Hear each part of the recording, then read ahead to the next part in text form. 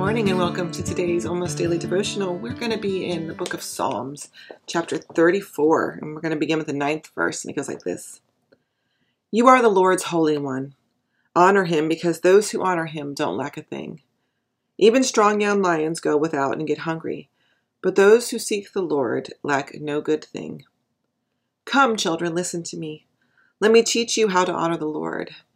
Do you love life? Do you relish the chance to enjoy good things?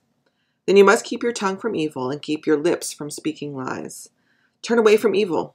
Do good. Seek peace and go after it.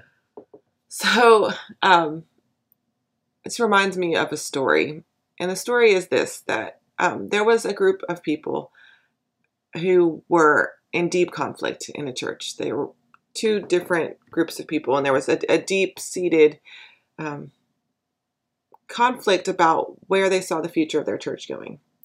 And one group wanted to invest a lot of money and time and energy into their worship service and completely redo their worship space and hire professional musicians to lead their music program and completely change how they do their music and get a different style of worship and hire this young new pastor to, give energizing, enthusiastic sermons like the church down the road.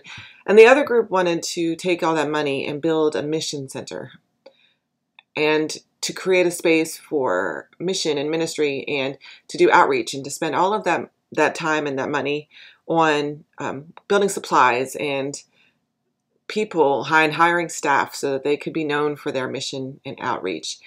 And the groups couldn't get together. They couldn't decide which was right, and because they both thought they were right. They both thought that both of these, the mission group thought that was the key to being the church, was, to do mission and outreach and to be invested in people's lives. And the worship group said, no, praise and worshiping God is the secret. This is the point of the faith, and we should be investing all of our time and energy in that. And they couldn't hear each other. And the truth is that neither of them were wrong. We often think of faith as being an either-or experience, that we invest all of our time and energy in worship, or we invest all of our time and energy in mission, or all of our time and energy in education, or whatever. And we create all these barriers, these artificial barriers between them. This is worship time, and this is mission time, and this is education time. When God's word and God's witness in the Bible always shows people doing both, or all three, or all four at the same time. That these artificial boundaries are just that, they're artificial. Mission is a part of worship, and worship is a part of mission.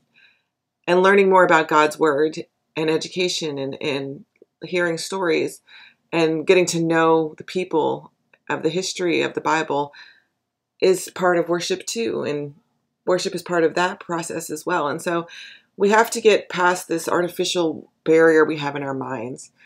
If we're going to worship God, then that naturally means that we're also going to reach out to people, because we have been touched by God, and we're on fire for God, and we want to spread the gospel just like God wants us to, because we have a passion for that. And mission leads us back into worship. And the more we hear stories from the Bible, and the more we hear stories from people who we're helping, and the way we see God at work, the more reason we have to praise God, and the more reason we have to learn the Bible and to hear the stories that are the same as the ones we're experiencing in our lives today. And so all of it goes hand in hand. All of it is part of faith. And if we're living in a faith, if we're living out of faith that only worships, or only does mission, or only prays, or only studies the Bible, then we're missing so much of the richness of what it means to be a Christian and what it means to be blessed by God. So how do we integrate all this together? God bless.